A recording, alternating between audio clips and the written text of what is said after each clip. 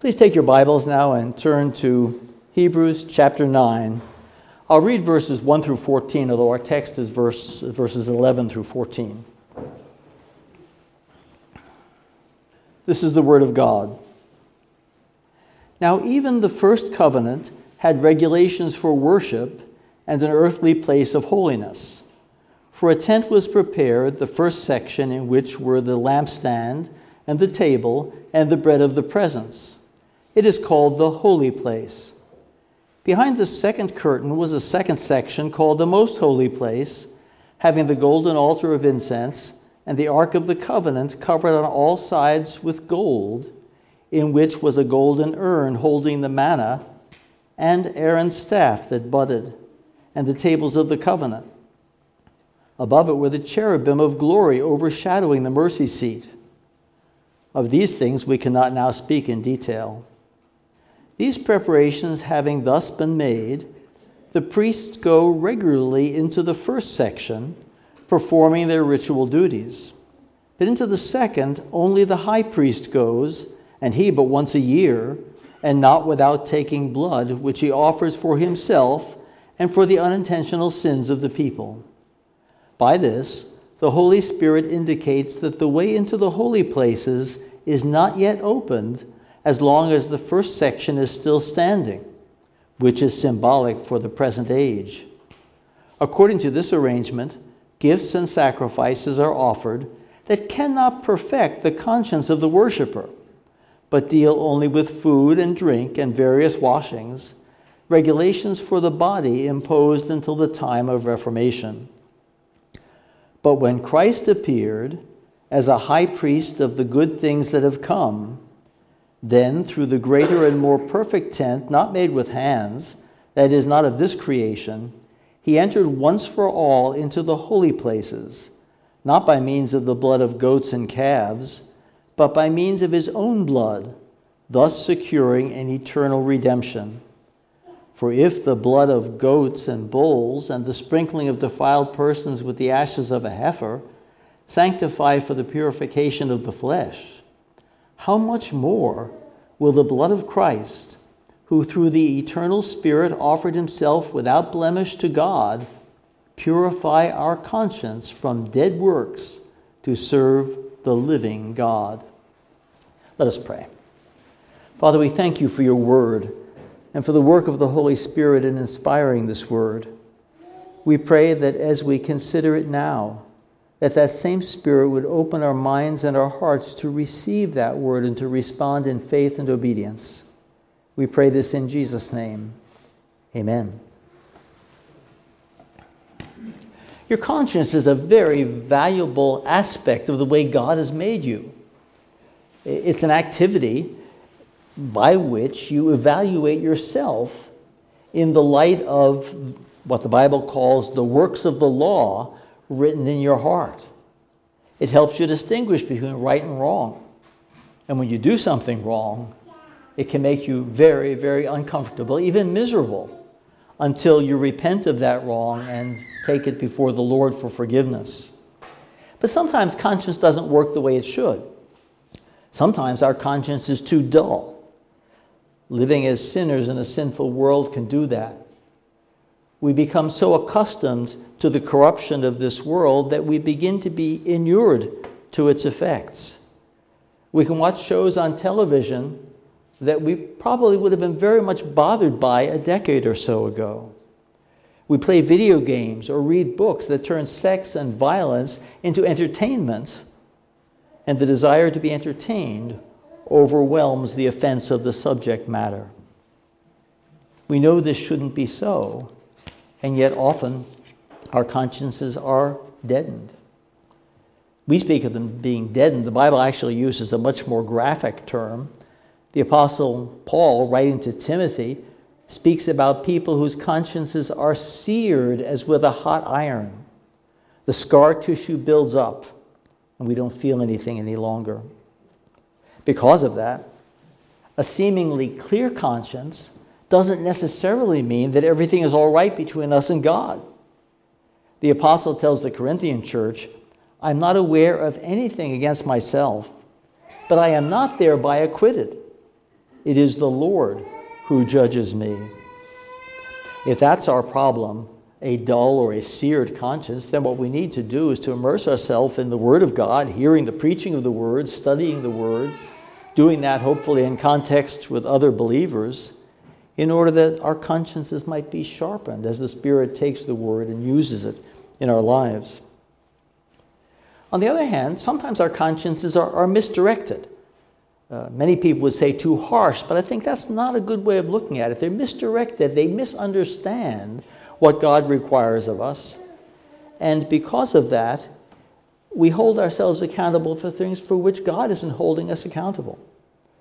The thing that happens perhaps most commonly along these lines is when a godly parent or parents have raised a child in the nurture and admonition of the Lord.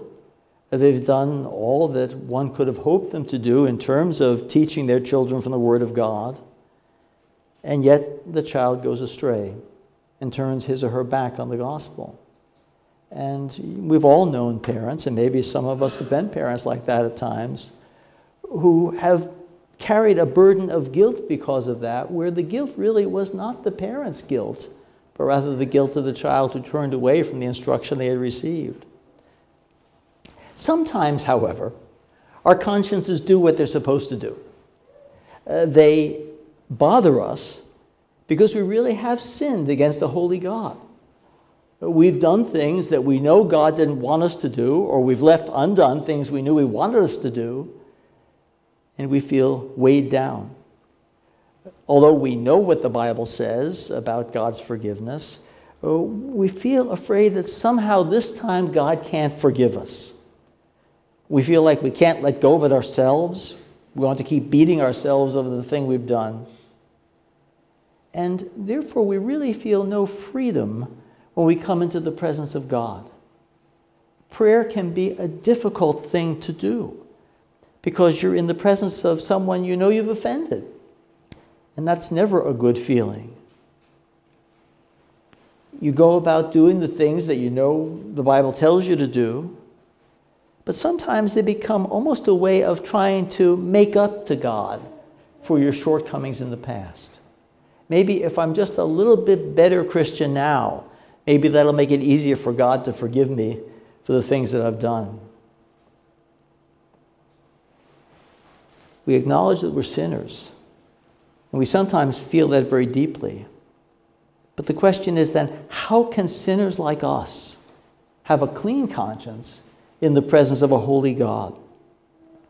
Not just the deceptive cleanness of a dull conscience, but a conscience that really is clean, that has been washed clean of the stain of sin, a conscience that enables us to rejoice in God's presence rather than feeling uncomfortable and fearful there. Well, our text tonight, verses 11 through 14, has the writer of the Hebrews telling us how. It's not by our own doing, not by the dead works that he speaks of in verse 14. It's not by the outward religious ceremonies of the Old Covenant that he speaks about in the previous verses.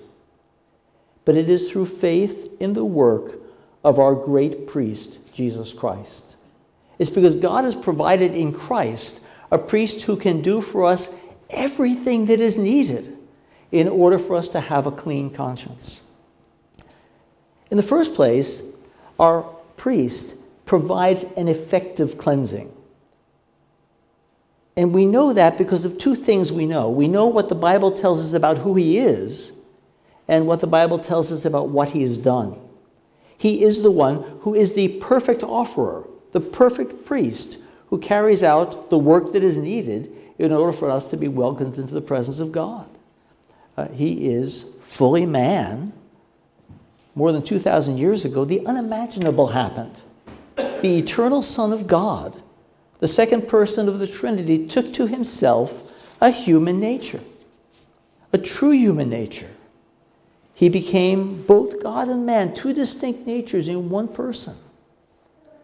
One of the points that the writer to the Hebrews makes that flows from that is the fact that he can sympathize with us on our needs.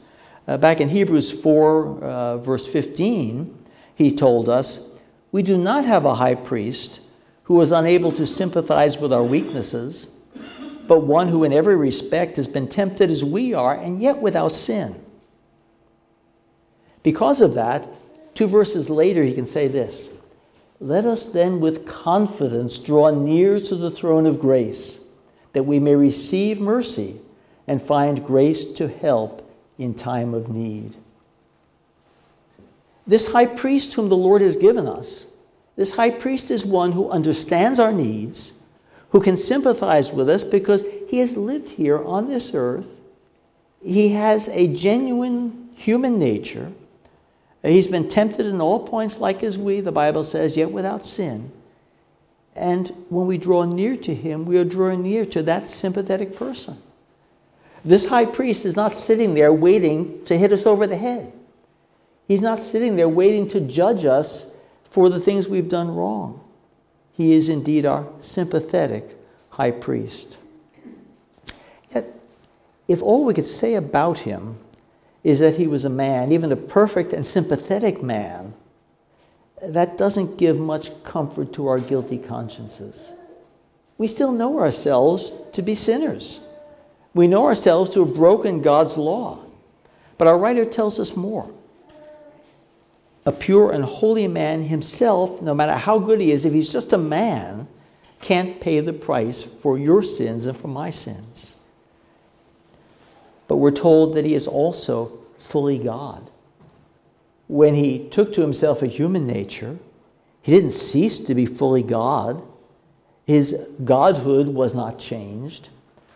He's the same here in chapter 9 that he was back in chapter 1 when the writer to the Hebrews said that he is the one who is the radiance of the glory of God and the exact imprint of his nature, who upholds the universe by the word of his power.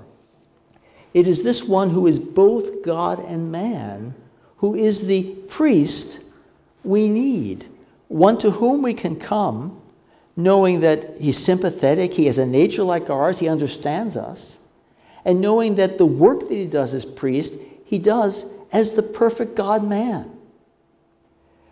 In our text here we read that through the eternal Spirit he offered himself without blemish to God. Now it's certainly possible to take the phrase there about the eternal Spirit, to take that as speaking about the work of the Holy Spirit in sustaining the human nature of Christ as Christ went through his high priestly work. However, I think it's better with Voss and others to see it as a reference to the eternal spiritual character of Christ himself. A reflection, therefore, on the union of the divine and the human in this person who is our Redeemer. Because he is fully God and fully man, he is the perfect one to offer a sacrifice for our sins.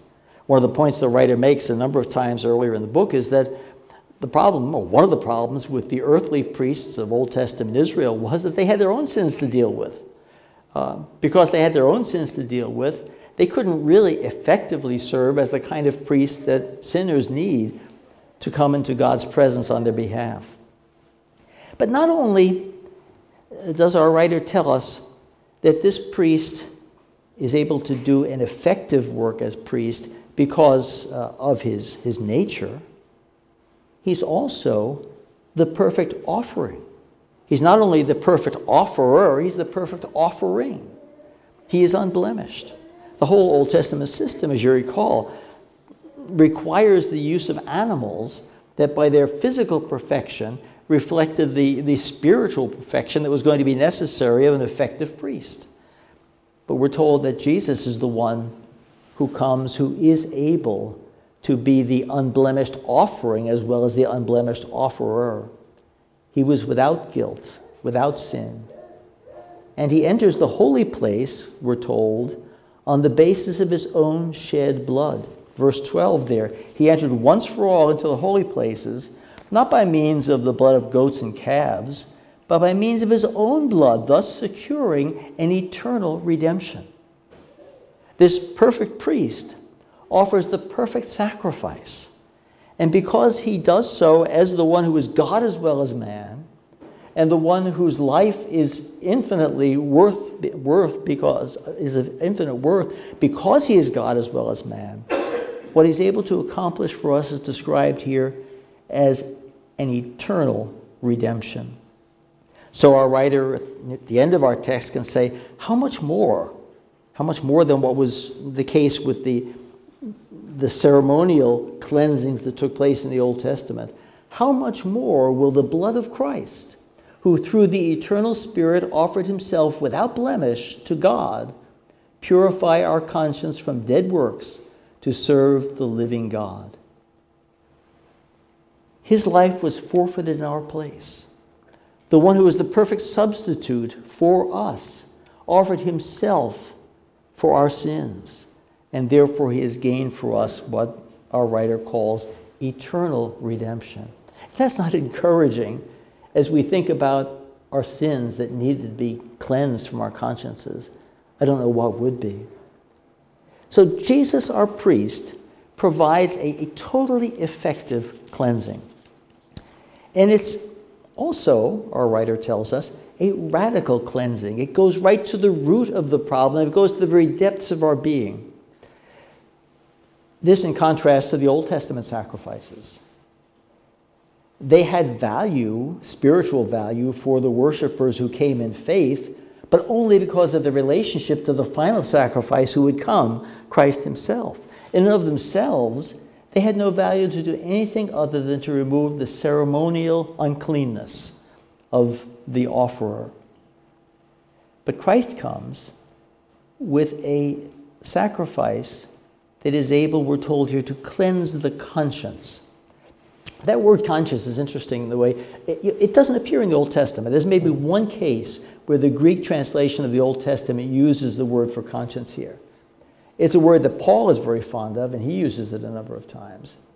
But the Old Testament, I think, if you were to try to say, okay, where is conscience located in the Old Testament, it would be within the broader concept of heart. The Old Testament uses the word heart to describe the deepest recesses of our being. Conscience is a narrower term, but it gets at the same issue here in our text.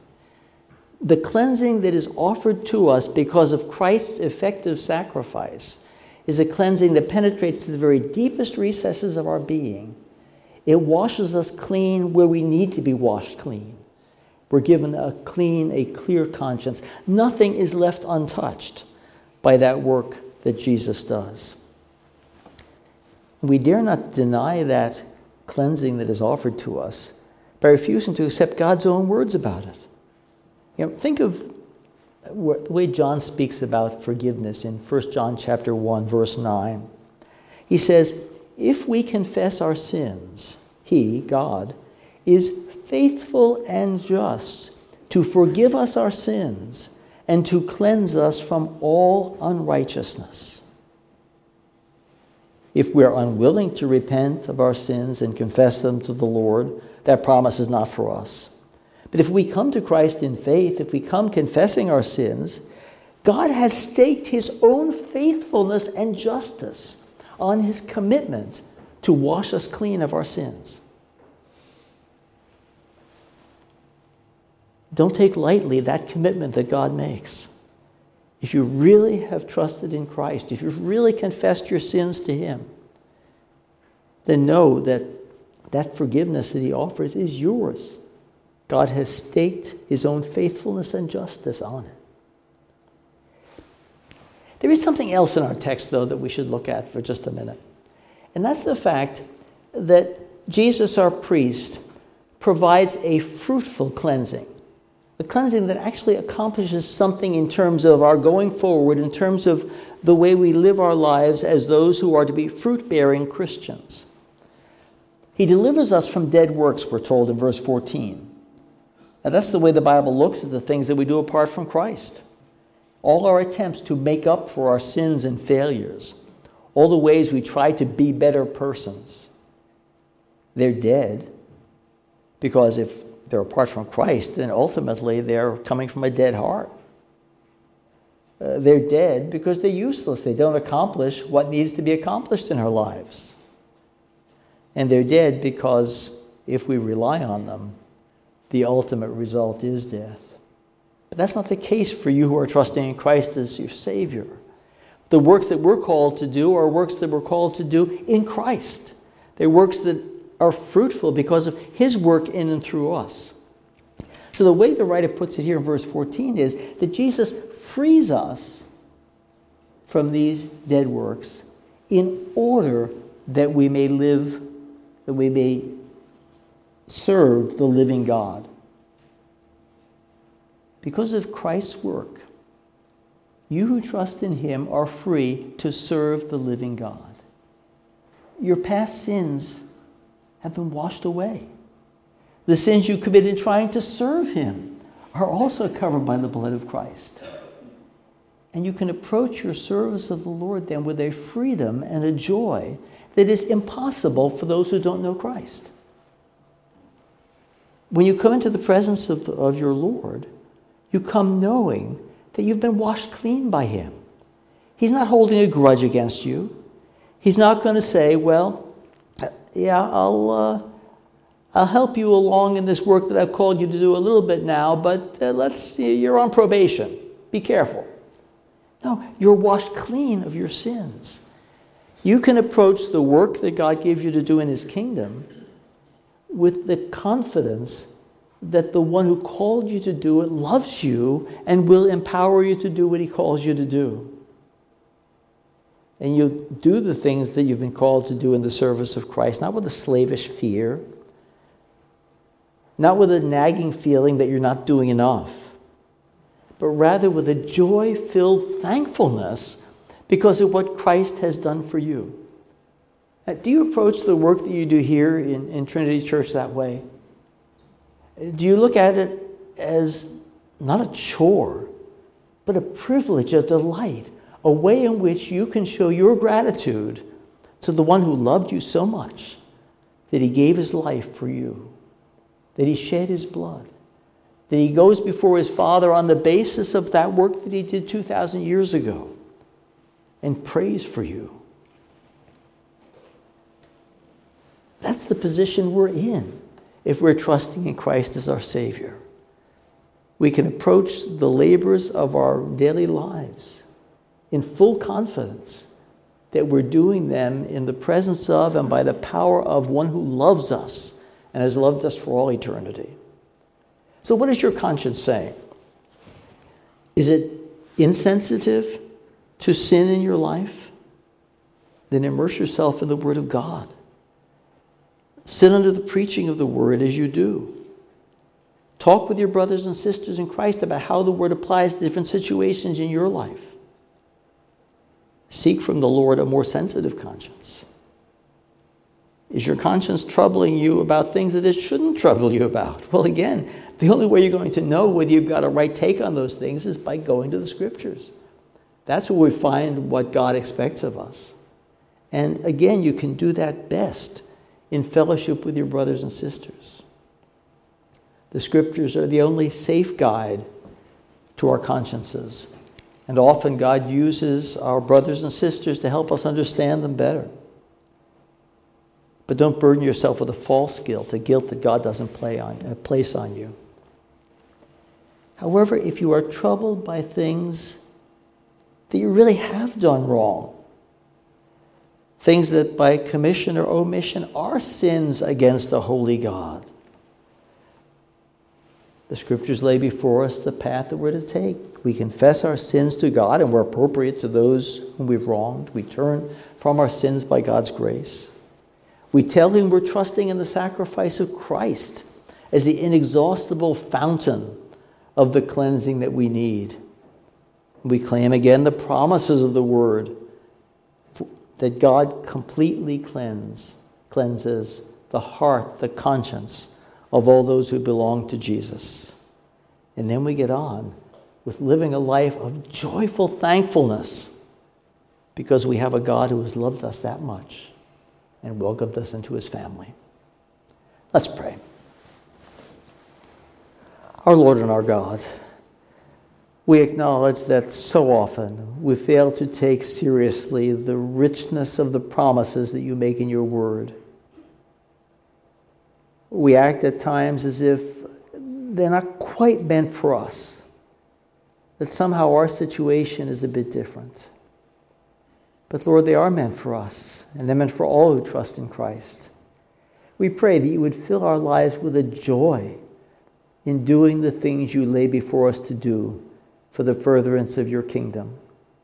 We pray that we might find our chiefest delight in coming into your presence and knowing your love extended to us in Christ.